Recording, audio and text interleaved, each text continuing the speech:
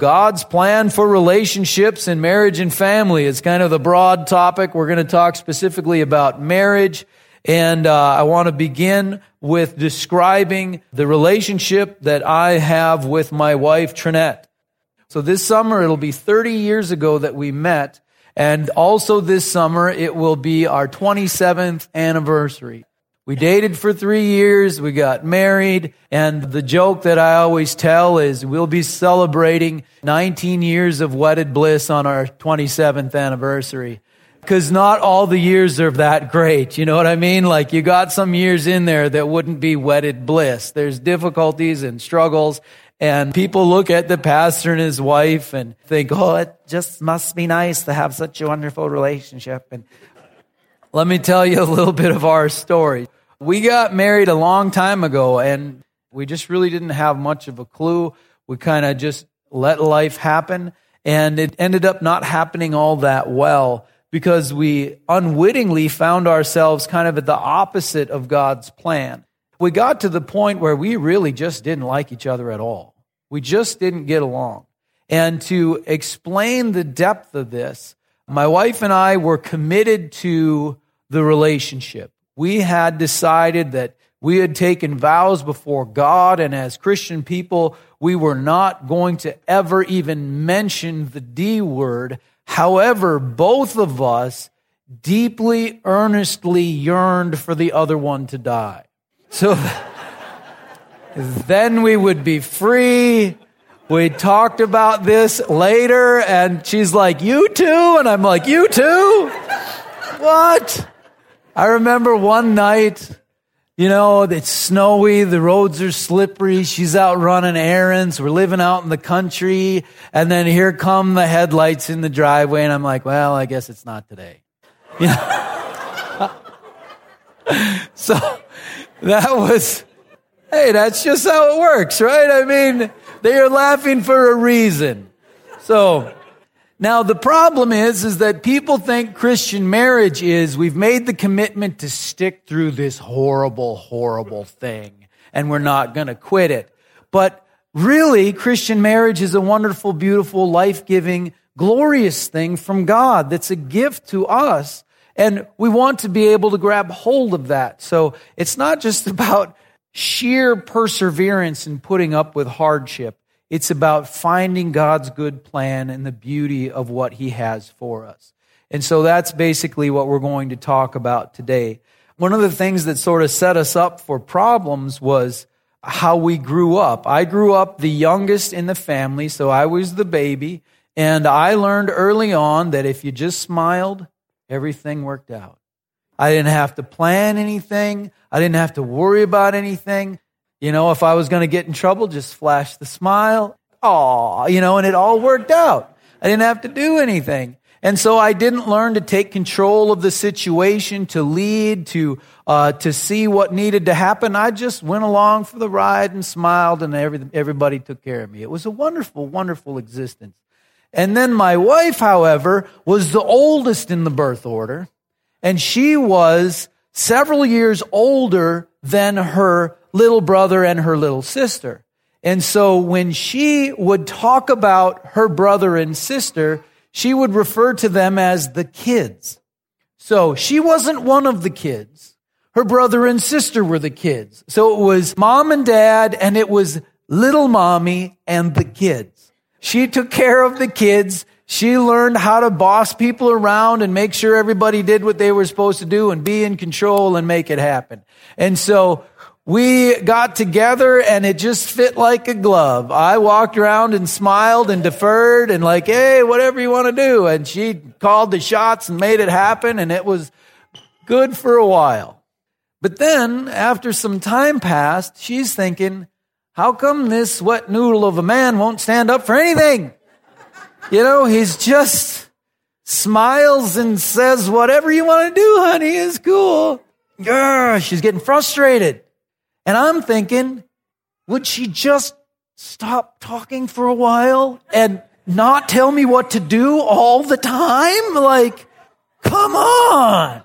While I'm, yes, dear, that sounds great. Whatever you want to do. So then I'm getting more and more upset, and she's getting more and more upset. And the relationship is eroding to the point that I described earlier, to where we really were not getting along at all.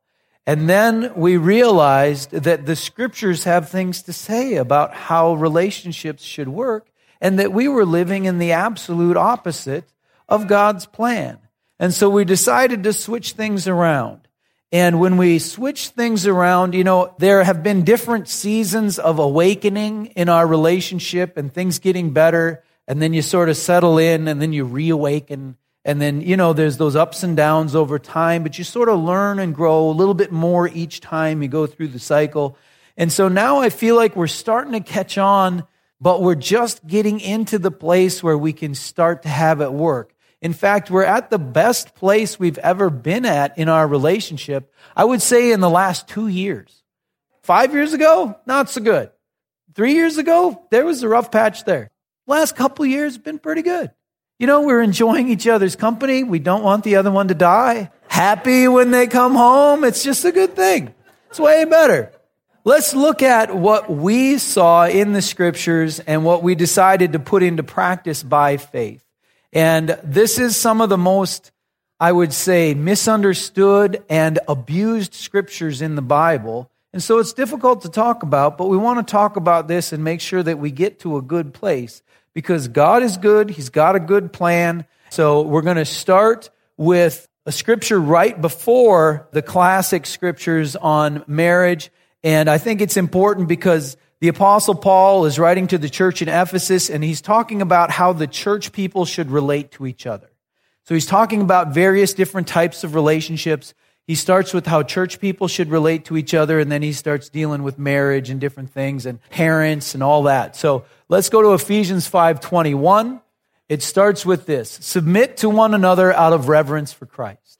So what this means is that as we all are going through life, we should prefer one another, honor one another above ourselves, help each other out when the other person needs some help, yield to the other person.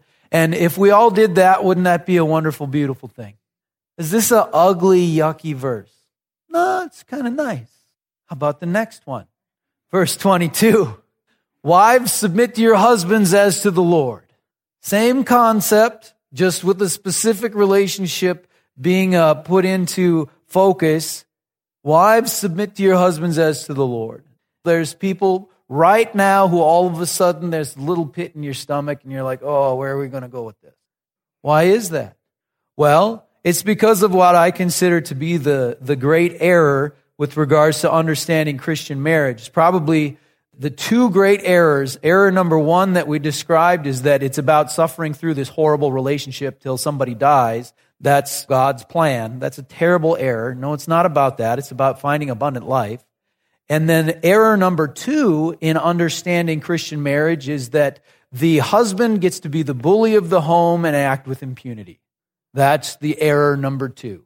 He's the head of the home and gets to be a jerk and nobody can say anything about it because that's what Jesus wants. And that, of course, is ridiculous.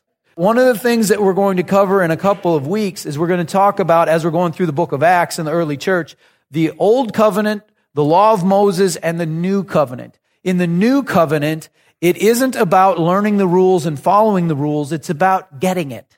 It's about catching on to the ways of God, that the Spirit teaches us things. The law is written on our hearts. We have the mind of Christ. We start to catch on. Everybody has things that they're good at, that they just naturally have a knack for. And the new covenant is to have a knack for the ways of God by the Holy Spirit, just to kind of be able to catch on, not to really not get it, not understand, but have a bunch of rules that you're trying to follow while you don't get it. That's kind of the old covenant with Moses, is people not really catching the ways of God and having some rules and they still don't really catch it. And unfortunately, these things with regards to marriage have stayed in that old way of not having a knack for relationships, but having some rules and enforcing them in bizarre ways because you just don't really catch on. And what we want to do is catch on to God's plan for marriage so that we can live in this abundant life, because it isn't about anybody getting to be a bully. The verse before was submit to one another. And that means that husbands submit too. Everyone is to submit to everyone. It isn't that somebody gets to be a bully and push people around. That's not how this works. It's that we all submit to one another, but there's a specific need in the marriage relationship for room for the man to be given in order to lead. And so let's continue to read some here, but before we do that, I want you to put on certain glasses. You know, we've got the fear glasses. You can read the scriptures in various ways. You read them in fear, you're going to interpret it a particular way. You read them with like super hyper detailed concepts, you're going to read them a certain way. Let's read these verses with these glasses on. What does each person need in this relationship? And so if we read these from the perspective of what does the other person need, then we're going to be able to see it and catch on and get a knack for this rather than have rules that are misapplied and are kind of goofed up. And this is one of the sections of scriptures too where I wish we could take some verses out for certain people, like the wives submit to your husbands. I wish every Bible that a man read didn't have that in there, but only the ladies knew that. And the other part of what the men are supposed to do, that whenever the ladies opened the Bible, that wasn't in there. And we just saw that. Because what happens is people don't read the thing they're supposed to do. They read the thing the other one's supposed to do. And then they get like, oh, you're supposed to be doing that. Well, you're supposed to be doing that. And then they just fight over it. And that's not very helpful. What we want to do is do the thing we're supposed to do and then let the other one do the thing they're supposed to do. And then we can start walking into this abundant life and this good relationship, good Christian marriage. So let's read these 3 verses that have to do with the wife's responsibility. So again, 5:22, wives submit to your husbands as to the Lord, for the husband is the head of the wife, as Christ is the head of the church, his body, of which he is the Savior. Now, as the church submits to Christ, so also wives should submit to their husbands in everything. So again, these verses have been distorted and unfortunately have been abused. And so let's talk about that for a little bit so that we can get a sense of what's going on here. First of all, if we're going to look at it from the sense of what does the husband need? The bottom line is that God has made men with a need to be purposeful and to be respected. So the man needs to be respected, and the wife then is told, basically, this is the long version of respect your husband. In the conclusion in verse 33, we'll get there as well, but he needs to be respected. Now, this has been distorted and confused again into the idea that the husband gets to be the bully of the home and nobody gets to say anything about it. And here's the primary error with regards to that is this. People have viewed, the spiritual head of the home as an office that gives authority, that authority then can be abused. That's the concept. Oh, this is my position. I have a certain authority. I then can abuse this authority. Do you think that's God's plan? If we get a knack for this, it's, I've got this authority, I'm going to abuse my authority. That, of course, would be a disaster. Here's what spiritual head of the home means, guys. It means that you have a responsibility that you will be held responsible for. You have something that you will be accountable to God for, and that is to be the spiritual head of the home, to be the one who is going to initiate spiritual growth with your spouse, with your children. You are the one who is going to drag your wife to church when she doesn't want to go. You're the one that's going to make sure that prayer happens with your kids, that you're the one who's the spiritual head of the home. You are responsible for taking the lead and helping your family grow in their relationship with Christ. That's your job. You are responsible for that, and you will be held accountable for whether or not you do that. That's what spiritual head of the home means. It does not mean that you have authority that you can abuse. So that's all in the wife's responsibility. So guys, if you want to be respected, if in you, God has put in you the need to be respected, give her something to work with. Give her something to work with. Actually be the spiritual head of the home. The thing that gets really ugly is you have people who are clearly not the spiritual head of the home who now want to abuse the power of pretending they are and be the bully of the home. And that's just a hypocritical disaster. Now let's look and see what is the husband supposed to do. Verse 25, husbands, love your wives just as Christ loved the church and gave himself up for her. Here is the responsibility. Husbands, love your wives like Christ loves the church and went to the cross to die for the sins of the world. Love your wife like that. So this is the responsibility of the husband. Love your wife with an epic love. A love that is described by the greatest love that has ever been seen in this creation, the love of Christ for a lost world. That's your job as the husband. Verse 26. And he did this to make her holy, cleansing her by the washing with water through the word, and to present her to himself as a radiant church without stain or wrinkle or any other blemish, but holy and blameless. So now, Christ is my head. I submit to Christ. Does he diminish me or lift me up? He lifts me up. I am not lessened by submitting to Christ. I am not diminished. I do not lose who I am by submitting to Christ. I actually get to receive who I am by submitting to Christ. I get to be who I was intended to be by submitting to Christ. I am lifted up, empowered, strengthened, and brought into a great place. And that's the same impact that the husband is to have on the wife through loving her with this epic love and building her up. Let's keep reading. Verse 28. In this same way, husbands ought to love their wives as their own bodies. He who loves his wife loves himself. After all, no one ever hated his own body, but he feeds and cares for it just as Christ does the church. For we are members of his body. For this reason, a man will leave his father and mother and be united to his wife, and the two will become one flesh. This is a profound mystery, but I am talking about Christ and the church. And here's the final word, the bottom line. However, each one of you also must love his wife as he loves himself, and the wife must respect her husband. So we've got love and respect. Love your wife, and of course, respect your wife. Is Jesus disrespectful of the church? No, that's ridiculous. So if the model is Christ in the church, then the husband can't be disrespectful of the wife.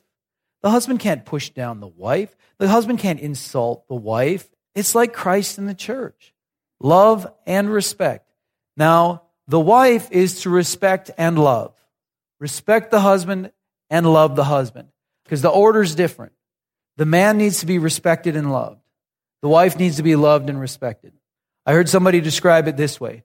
Imagine a man saying to his wife, honey, I respect you so much. You are such a great wife and you're a fantastic mother. I just have so much respect for the way that you're raising the kids, but I just don't love you. That would be a stab to the heart. And it is exactly the same if the wife were to say to the husband, oh, I just love you. You're so cute and funny and you warm my heart, but I just don't respect you. It's the exact same knife to the heart. And guys have had to just sort of walk through this life being disrespected and having to pretend it's okay. And it just does as much damage. The disrespected husband suffers as much as the unloved wife. What we need is love and respect. For the wife to be loved with an epic love and to be respected, and for the husband to be respected and to be loved. When this is happening, both husband and wife will grow over time. They will get bigger and stronger spiritually. They'll be on a firmer foundation. You'll learn and grow. You guys, I'm sure, have all seen in Walmart or Super One, you've got the old man who's pushing the grocery cart, and he's kind of bent over and walking slow, and there's his wife just chipping in his ear. If she was different, he'd be 6 inches taller. It wears you out. And the unloved wife is the same thing. It's a disaster that as the years go by, the person shrinks and shrinks. What we are to do is to love our wives with an epic love and respect our husbands. Now, when do we do this? After they deserve it or before? Before. Which, of course, is a good reason to choose wisely. Right? If you're not married, Find someone you can love with an epic love. Find someone you can respect. Now, if you are married, it's time to just settle with who you got, right? Because that ship has sailed. Don't go shopping after the wedding. Do that before. So, love and respect is where it's at. I really believe we can get a good hold of this, but how many people are suffering with rough relationships? How many people have never had a good example, and they're coming up, they're young people, and they're thinking, I don't want to get married. This is a disaster. All it does is bring suffering and pain. And the reality is there is a beautiful thing from God that is holy matrimony. How do we get there? We get there the same way as with any of the other things of God. You start right now. If you're 8 years old, you start being a person who can live inside love and respect. If you're 50 years old, you try to learn the ways of love and respect today. Because if you're like, I'll change later. Yeah, you're not going to. Change now. One of the things that's really important, we need to believe in love and respect. There are people that have never seen that. Love and respect, when distorted, becomes lust and violence. If someone needs to be respected and all there is disrespect, what happens next? Violence. If someone is unloved and they start looking for love in all the wrong places, what happens? Love and respect, when distorted, become lust and violence. And there are people that have lived inside the world of lust and violence, and they don't even believe it's possible to get to love and respect. Let me tell you, love and respect are from God, and they are attainable, but it takes two. Love and respect is from God, and it's attainable in the marriage relationship. How do we get there? We start now. How do we get there? With some helpful steps along the way? Well, what we're going to do is we're going to map this onto 2 Peter chapter 1, verses 5 through 7, which is basically an 8-step practical guide for advancing into the plan of God for your life. And you can apply this to anything. We're going to apply it to marriage relationships. You can apply this to absolutely anything. You can apply it to running a business. You can apply it to marriage. You can apply it to learning a musical instrument. It doesn't matter what it is. 2 Peter chapter 1, verses 5 through 7. Let's read through the whole thing, and then we'll go through it chunk by chunk. So 2 Peter 1, verse 5. For this very reason, and that reason is that we have been given everything we need for life and godliness through our knowledge of Christ, so we can have it. We can have abundant life. And so in order to be able to attain that, for this very reason, make every effort to add to your faith goodness, to goodness knowledge, to knowledge self-control, to self-control perseverance, to perseverance godliness, to godliness brotherly kindness, and to brotherly kindness love. Here's our 8 steps that we are going to map getting into a good marriage relationship onto. And again, this can be applied to anything else. So step number 1, back to verse 5. Step number 1, add to your faith. So it starts with faith. There was a time in our relationship with me and Trinette where we had zero expectation that our lives would get better. We were just hoping the other one would die. There was no faith for this to get better. It was our only option that we could see was get out. And the only way to get out was because of till death do us part, yearn for the demise of the other person. However, if we were able to have faith and believe for God's plan A, marriage, a life-giving, wonderful thing, something that's described by Proverbs 18:22. Proverbs 18:22 says this, he who finds a wife finds what is good and receives favor from the Lord. Isn't that wonderful? What about Proverbs 21:9? Let's look at Proverbs 21:9, which says, better to live on a corner of a roof than to share a house with a quarrelsome wife. Which way are the scriptures pointing on this? The Bible says you're better off on the roof than in the house if the wife is hard to deal with. All right? But it also says that finding a wife is a good thing. So what are we going to believe for? The reality is what we believe for we'll be able to grab a hold of if it's a good thing or if it's a bad thing. If we put our faith on our lives falling apart, what do you think is going to happen? Life is going to fall apart. There are people who they walk into a room full of strangers and they believe in their heart that no one in that room is going to like them. What do you think happens? Nobody likes them. There are people that walk into a room full of strangers and think, hey, a bunch of new friends I've never even met yet. What do you think happens to them? They got a whole bunch of new friends they never even met yet. Now they're having a good time. What we put our faith on has a tendency to come to pass. And so if we put our faith on our marriage being terrible and never getting better, what do you think is going to happen? But if we put our faith on understanding that God's got a good plan, He didn't put me here on this earth to just suffer so that I could appreciate heaven better, but so that I could grab hold of abundant life, so that I could have the blessings of God now and everlasting life in the kingdom of God forevermore. Like, this is a good thing. And so how can we grab hold of that positive thing? So we start with faith, believing that the marriage can be healed, believing that we can find the right person and be the right person so that we can live in a world of love and respect and have a good Christian marriage according to the proper template, not the bully template, but the love and respect template. So we start with faith. The second thing in 2 Peter 1:5 is goodness. Now, goodness sounds different than what the Greek word is manliness. Add to your faith manliness. The literal word is manliness. And a good translation for us would be man up. It's, okay, you got faith, now put your feet on it. You got some faith, start doing it. You got faith, start putting it into practice. So Ephesians 5:33 said, love and respect, that the husband is to love his wife and the wife is to respect her husband. That means you start putting it into practice. Okay, I'm believing God for this marriage to get better. I better start doing the things God says. So I better start loving my wife. She might not be very lovely. I don't like her right now, but I know her love languages and I'm going to start speaking them because somebody's got to put something good into this relationship rather than just the negative reactions that have been going on for the last several years. So I'm going to start putting love into it. And she says, you know what? He makes dumb decisions all the time. I'm going to start putting respect in it anyway. I'm going to start trusting him. I'm going to start believing in him. I'm going to put respect into this relationship anyway. You start putting feet on that faith.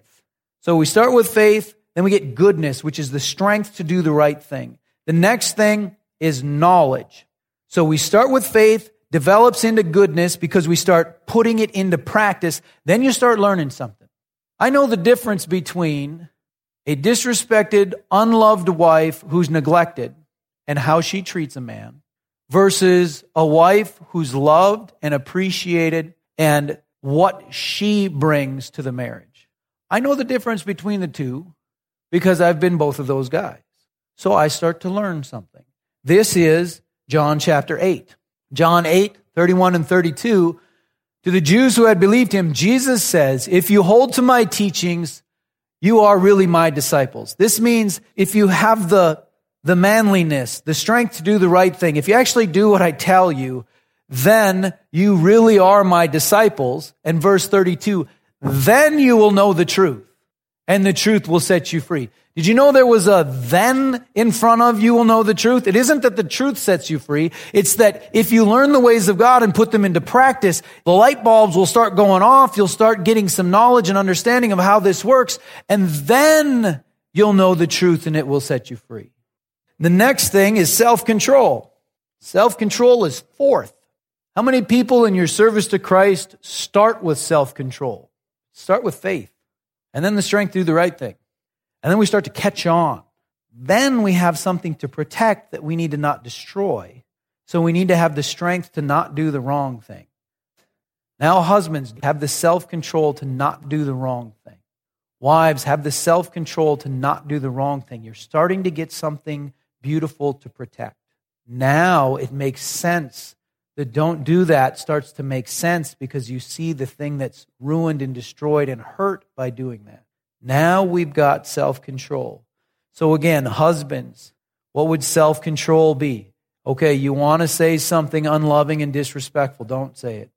Instead, change your words and say something life-giving. Self-control. Get off the porn. Porn is not love and respect, it's lust and violence. Don't train your mind that way. It's going to cause you serious problems. Wives, self-control.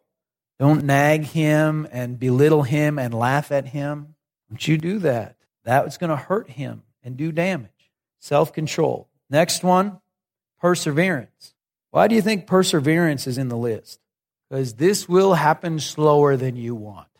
We're 27 years in, and I feel like we've made some progress, but it feels like there's like this huge way more to it that we could grab hold of 27 years in. I feel like we're just getting started and starting to wake up to some of this stuff. Perseverance, yes, because it always takes longer than you think. It always seems like it's not working, we're not getting there, I can't believe we're going through this again, but we must persevere. Then, after perseverance, comes godliness. Here's the turn where we start to see the good thing happen. Godliness, that means that the marriage is becoming set aside for God and God's plan is starting to come forth in it. God's character, God's ways, that is in the marriage. Now the wife is starting to feel fully loved and she's growing as a person. The husband is starting to feel respected and like he's gaining confidence in himself to be the spiritual head of the home. He's praying for his kids. He's praying for his wife. And these things are happening and we're seeing godliness, the plan of God coming to pass. We're bearing fruit from the first 5 steps and good things are beginning to come. Then we get brotherly kindness in verse 7. So to godliness, we add brotherly kindness. This is the word Philadelphia. It is that we are bonded together in a brotherly love. Do you know husbands and wives can be friends? I've heard people say various things like, love is a choice. And, I don't like you right now, but I love you. And these things, and I just think, man, that's shallow and hollow, and I don't know what that even means. It means that we're just going to have something that isn't nearly the fullness of God's plan. We're getting to be friends, getting to be connected. Your spouse can be your best friend. Oh my goodness. Not if they're unloved or disrespected. Not if you don't have the self-control to not hurt them all the time. But once we get there and we add those things on, we can expect that kind of a bond. We can share with each other, be there for each other. And then the last one is love. This is agape, the God kind of love. And of course, in a marriage relationship, going from brotherly love to godly love, and in a marriage context, all the things that are connected with that are part of that, are part of God's beautiful, wonderful plan. Doesn't that sound nice? What if, as Christians, we could get there? Your life would be so much better. And our testimony of Christ to the world would be so much more powerful. Where does this all start? Maybe you're very patient and you've been putting up with this and it's just not a topic that's on your radar because it's not something that you're dealing with. But there are things that we're all dealing with. There are things that we need to grow into and grab hold of in our life. Where does it start? Where do we begin the path for abundant life? Where do we get on that narrow road that leads to life? It starts with faith. It starts with a pure believing that God is on our side. Our closing scripture is going to be Hebrews 11:6. This is the second definition of faith in the chapter here in Hebrews chapter 11. And I think it's an important one to look at. It says, and without faith it is impossible to please God. Is it possible to please God without faith? So then what is it? Because anyone who comes to him must believe that he exists and. Is faith in God believing that he exists?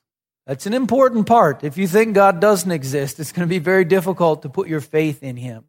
However, thinking he's real is not sufficient for faith. The demons believe that God is real. They haven't put their faith in him.